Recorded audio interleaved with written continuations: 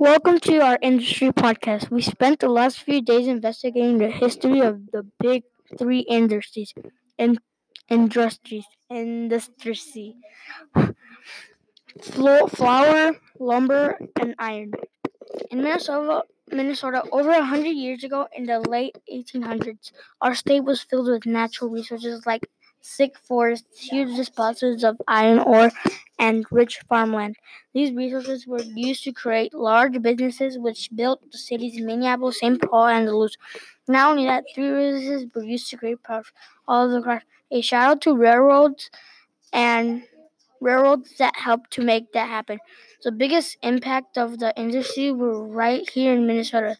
New jobs and technologies created changes in our way of living. The land was also impacted by our resources as well as the transportation and cities we built.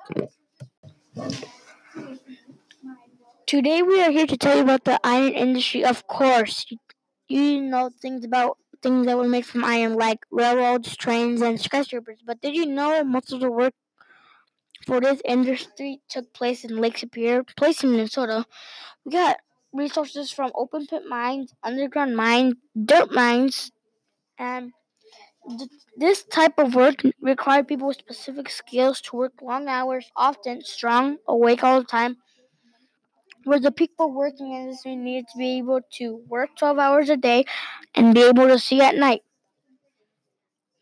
Skills and abilities they're supposed to have were is supposed to be having good knowledge and be strong. Other cool things I learned about the iron industry are iron grew over time and kept on growing over and machines dig up our iron for us. But probably the most important thing about the iron industry, the impact is like in Minnesota, warning, not all impacts are positive.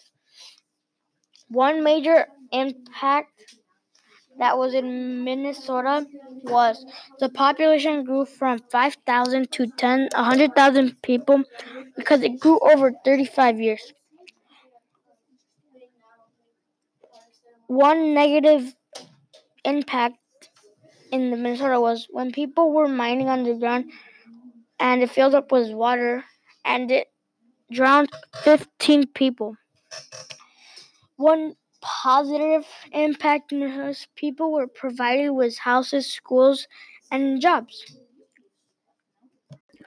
Thanks for listening and learning about an important industry in Minnesota. The people and land in Minnesota experienced many changes, both good and bad, because of the industry. Check out podcasts on different industries to learn even more about Minnesota in the 1800s.